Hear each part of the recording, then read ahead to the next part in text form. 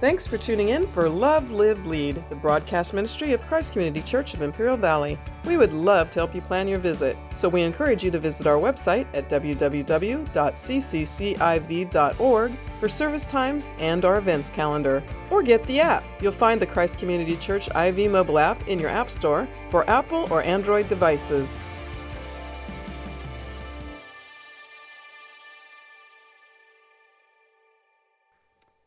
I've told you this story before, but humor me as I tell it again.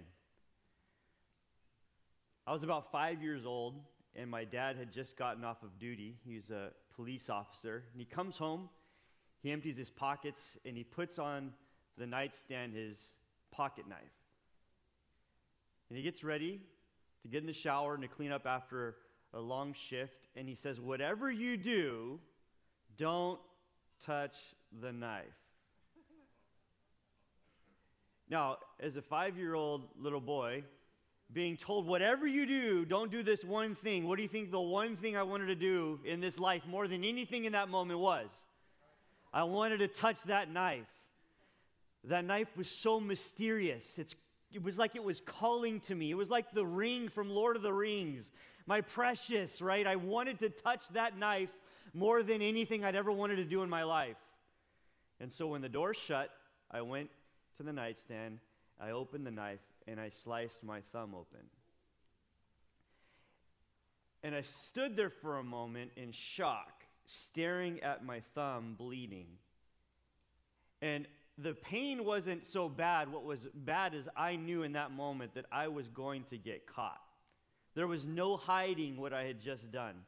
It was impossible for me to cover this one up. It wasn't going to happen. And so even still, in my little 5-year-old brain, I walked into the kitchen, I pulled up a chair from the dining room, I turned on the kitchen faucet, and I tried to wash the blood off of my thumb, hoping that I could somehow get rid of the evidence. Now, the cut was deep enough that was impossible to do. I got down, I went in, and I hid in my closet, sitting there crisscrossed applesauce, staring at my thumb until my parents or my dad got out of the shower. He followed the trail of blood to the kitchen sink, saw the chair there, followed it into my room and into my closet where I was hiding in shame because of what I had done. Oftentimes in life, it's the self-inflicted wounds that are the most painful. You've got no one to blame but yourself.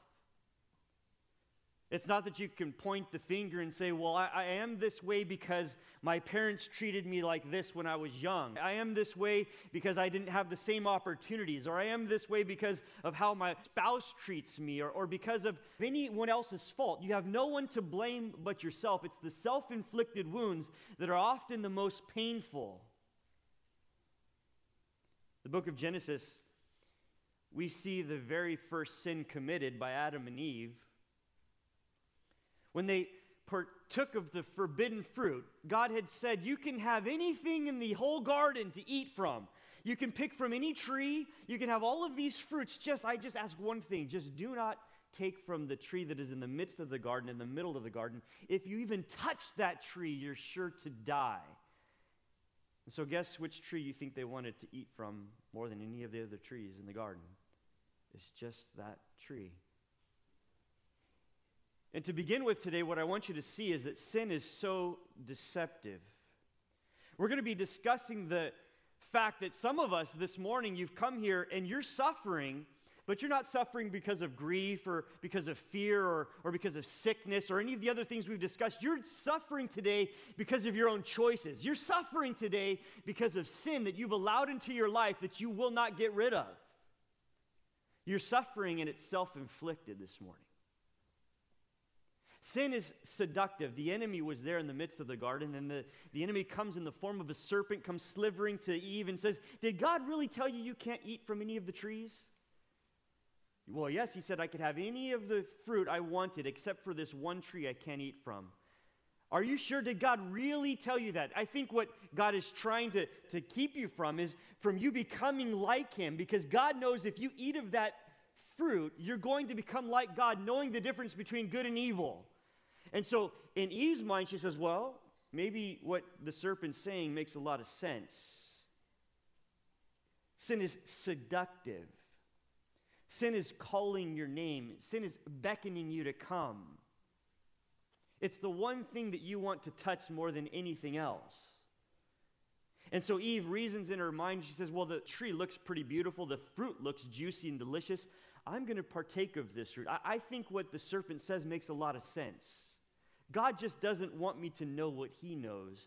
And so Eve took and she ate and she passed the fruit to her husband Adam, and Adam partook of that fruit as well, and the fall of mankind happened. Sin entered into the world.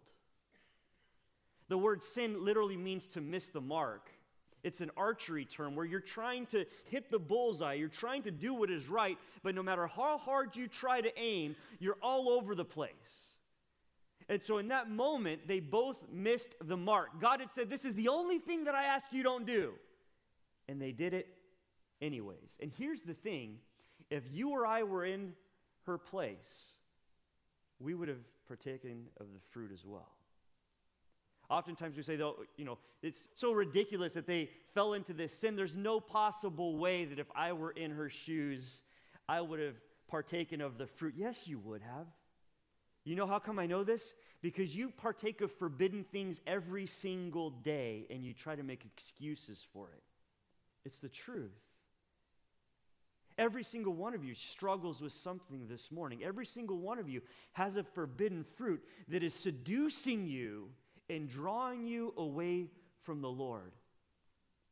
Now, I did a little bit of research on this. I don't know if there's any football fans in here, but the New England Patriots, they say that they have over 1,000 offensive passing plays in their playbook. 1,000 plays. So the offense has to be acquainted with those 1,000 plays in order for the team to be effective. All right, now they're not going to actually use all 1,000 plays every week. The coaches might pull out and say, look, we're going to have these 80 in our playbook for this week. But you got to know these 80 because you're not sure whether or not we're going to call these 80 plays. All right? The reason why they're so effective is because they have so many different options and their team is all in tune with one another and they know what's going to happen when that play is called. But now think about this just for a moment. How effective would the New England Patriots be if they only had 3 plays in their playbook and they reuse those same plays over and over and over again? That's easy for a defense to prepare for. You see that? It's very difficult to prepare for 1,000 passing plays. But if you only have 3 plays in your playbook, you can plan for that. There's no way that kind of a team with 3 offensive plays is ever going to be successful. But that's exactly what the enemy does every day. He has 3 plays that he uses over and over and over again in order to try to destroy you, and you fall for it over and over and over again. Let me read this to you. This is 1 John chapter 2. It says this, do not love the world or the things in the world. If anyone loves the world, the love of the Father is not in him. For all that is in the world, the desires of the flesh, the desires of the eyes, and the pride of life is not from the Father, but is from the world. Here's the enemy's playbook. I'm giving you some insight. I'm showing you the offense that he has so you can prepare a defense. So that you can be prepared when the enemy comes against you. There are 3 plays that he's going to use over and over and over again. It's the same 3 plays that Adam and Eve fell for in Genesis. The first one, it says here, the desires of the flesh. The second one, the desires of the eyes. The third one, the pride of life. The book of James says this, let no one say when he is tempted, I'm being tempted by God, for God cannot be tempted with evil, and he himself tempts no one, but each person is tempted when he is lured away and enticed by his own desire. Your own desires, the desires of your flesh, that sin nature that is in you, it's luring you, enticing you away from God's presence. The place you need to be more than any place is in God's presence. But inside you, there's this war that is being waged. And Paul wrote to the church in Galatia, he says that there's this war that is happening. There's this tug of war. It's like World War III breaking out within you. And within you, the desires of the flesh are at war with the desires of the spirit, and the desires of the spirit are at war with the desires of the flesh. These are contrary to one another, and you have to understand that the enemy's trying to get you to follow the desires of the flesh by appealing to that fleshly nature, by appealing to your eyes, by appealing to your pride. So how does this flesh out for Adam and Eve? Well, the fruit looked good, the desires of the eyes. It looked good. The pride of life, you can be like God. Did God really say you can't eat of that? It looks good to eat. It'll be tasty, the desires of the flesh. Do you see how the playbook worked itself out in Adam and Eve, and they fell for this sin because the enemy was seducing them? Jesus, when he was being tempted in the wilderness, before he began his public ministry, the enemy used the same 3 tactics to try to entice Jesus. He says to Jesus, Jesus, you're hungry, aren't you? Turn those stones into bread, the desires of the flesh. You're hungry, feed yourself. Jesus says, well, man shall not live by bread alone, but by every word that proceeds from the mouth of God. So the enemy tempts him further. Well, if that's the case, why don't you come up here to this pinnacle, and why don't you cast yourself off this cliff? If that's the case, if you want to quote God's word also says that his enemies will keep charge over you and will rescue you. So jump and show everyone who you are, the pride of life. Finally, he takes him to the pinnacle of the temple, shows him all the kingdoms of the world, and says, I will give you all of this if you'll just bow down and worship me. Desires of the eyes. Now, Jesus doesn't succumb to that sin because he's the only perfect man. He's the only one who couldn't or wouldn't succumb to that. But the rest of us, we fall for it every day. The Bible says that the enemy uses schemes. He devises plans. Any of you remember watching the old cartoons of Wile E. Coyote and the Roadrunner? Right? And over again, that Wile E. Coyote's trying to set these traps to finally catch the Roadrunner, and the Roadrunner always gets away, right? The enemy's constantly trying to set traps in your life to catch you, to keep you from God's presence. The scripture says that sin is like a snare. It says that we should lay aside every weight and the sin which so easily ensnares us and run to Jesus. To run to him, looking to Jesus, the author and finisher of our faith. That's where we need to be, is in God's presence. But the results of sin in our lives, just like in the life of Adam and Eve, will always be that of shame.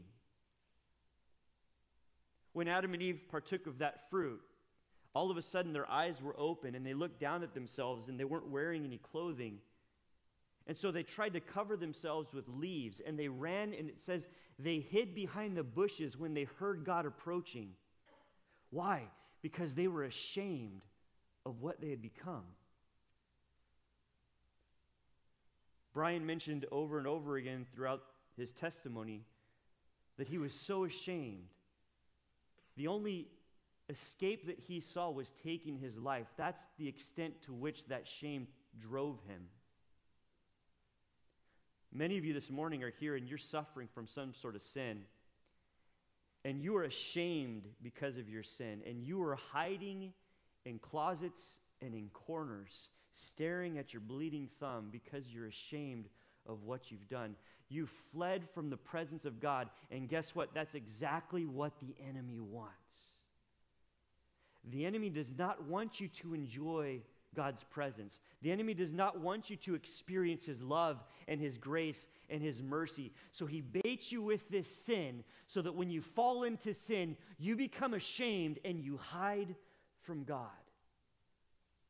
When Jesus came onto the scene, he taught that he was loving like no other would ever love.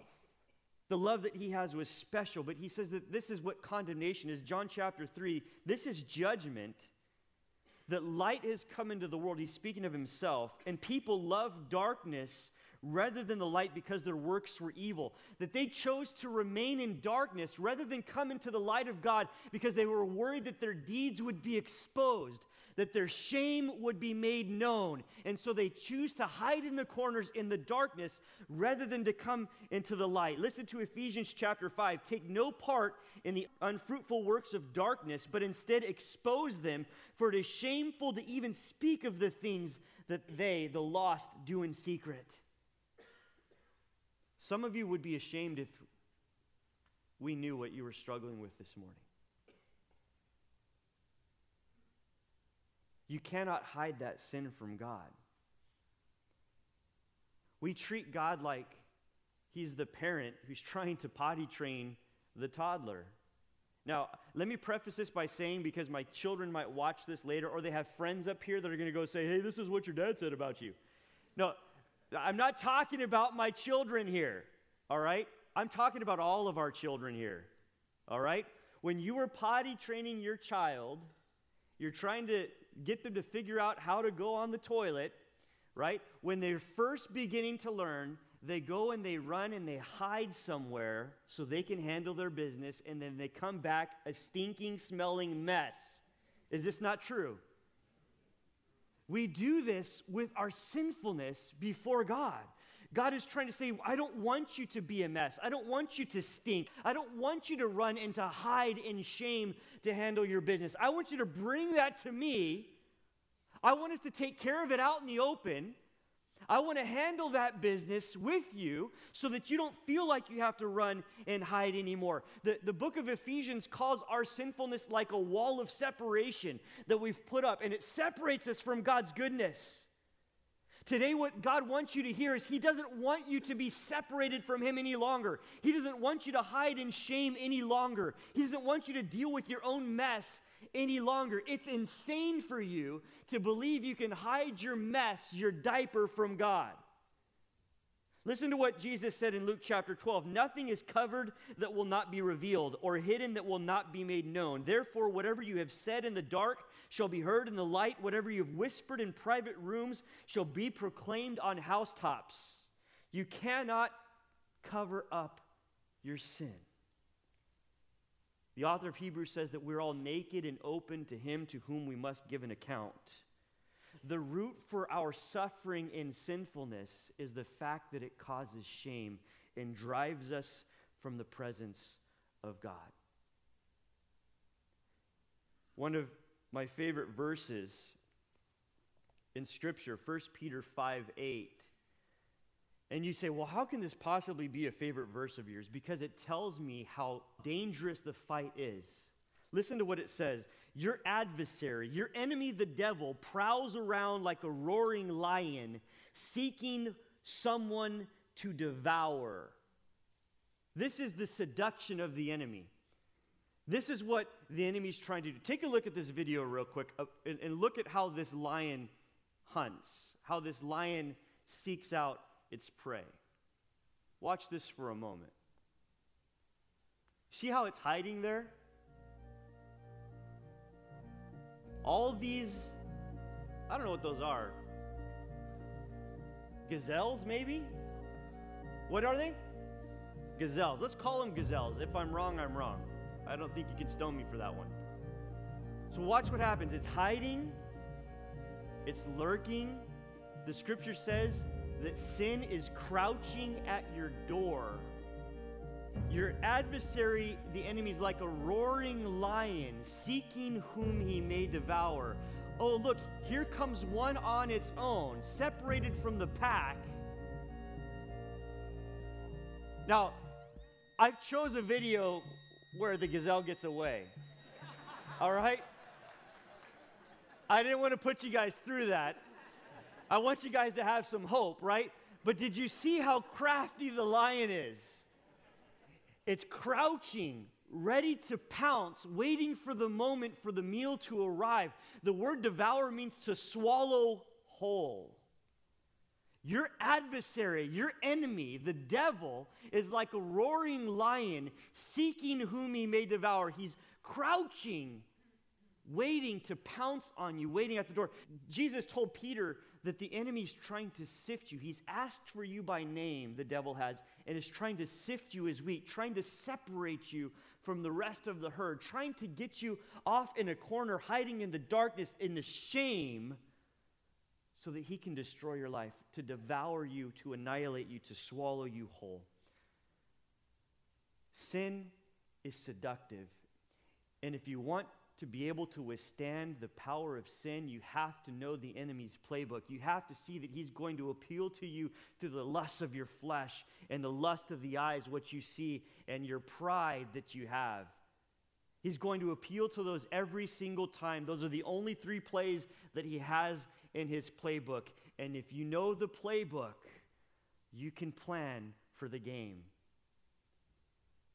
So first off, we see that sin is seductive, but secondly, I want you to see that sin is destructive. Turn to Judges chapter 16 if you have your Bibles. Sin is destructive. While you're turning there, let me give you a little bit of a backstory. The nation of Israel has judges that are placed over them. They don't have kings as of yet. So these judges are people who've been raised up by God to kind of protect and oversee and care for the people of Israel. And one of these men was named Samson. He was born to a woman who was told by God that he was to be a Nazirite. That means that he wasn't supposed to eat of the vine or to drink any wine. He wasn't supposed to ever cut his hair, or a razor wasn't supposed to come to his head. He wasn't supposed to come into contact with dead animals or dead people. This man was a very powerful man. The scripture actually says that he came across a lion one day and tore the lion into bits as the lion tried to attack him with his bare hands. The scripture says that when he was opposed by some Philistines, the Philistine armies, that he slayed 1,000 men with just the jawbone of a donkey. Think about that just for a second. And then he heaped their bodies into a pile. He slayed them with 1,000. Okay, and so here's a man who's very powerful, been called by God to stand over and to protect the people of Israel, but he allowed the seductiveness of sin to draw him away from God's presence, and it led to his destruction. Here's a man who thinks that he's above and beyond all else. There's pride in his life, and there's no man that is more powerful than him. And so he thinks that there's no one and nothing that can touch him. And so a woman by the name of Delilah catches his attention, and he falls madly and deeply in love with this woman. And this woman is approached by the Philistines, and the Philistines offer her 11,000 pieces of silver in order to discover what Samson's source of strength is. And so this woman, Delilah, says the first time to Samson, Samson, if you really love me, you would tell me your secrets. What is the key to your strength? First time he says, well, the way that my strength can be taken is if someone were to tie me with 7 bowstrings that have never been used. And so she ties him up with these bowstrings and then calls for the Philistines, and Samson gets up and breaks the bowstrings and chases off the Philistines, and she's upset. How can you say you love me and lie to me? What's the source of your strength?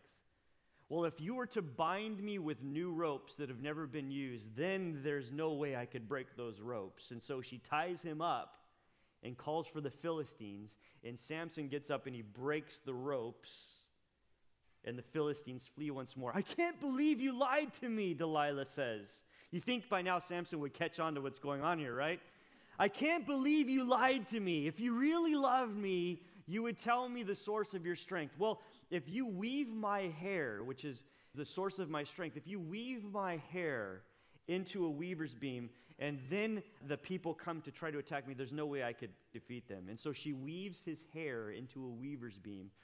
Samson, the Philistines are upon you. The Philistines come in, he breaks it loose, he chases them off, and she says the same thing yet again. If you really love me, you would tell me how you get your strength.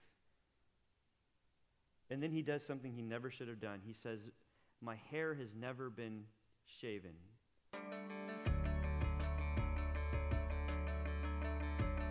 Thanks for tuning in for Love, Live, Lead, the broadcast ministry of Christ Community Church of Imperial Valley. Christ Community Church has campuses in El Centro, Calexico, and Brawley, with services in English and in Spanish.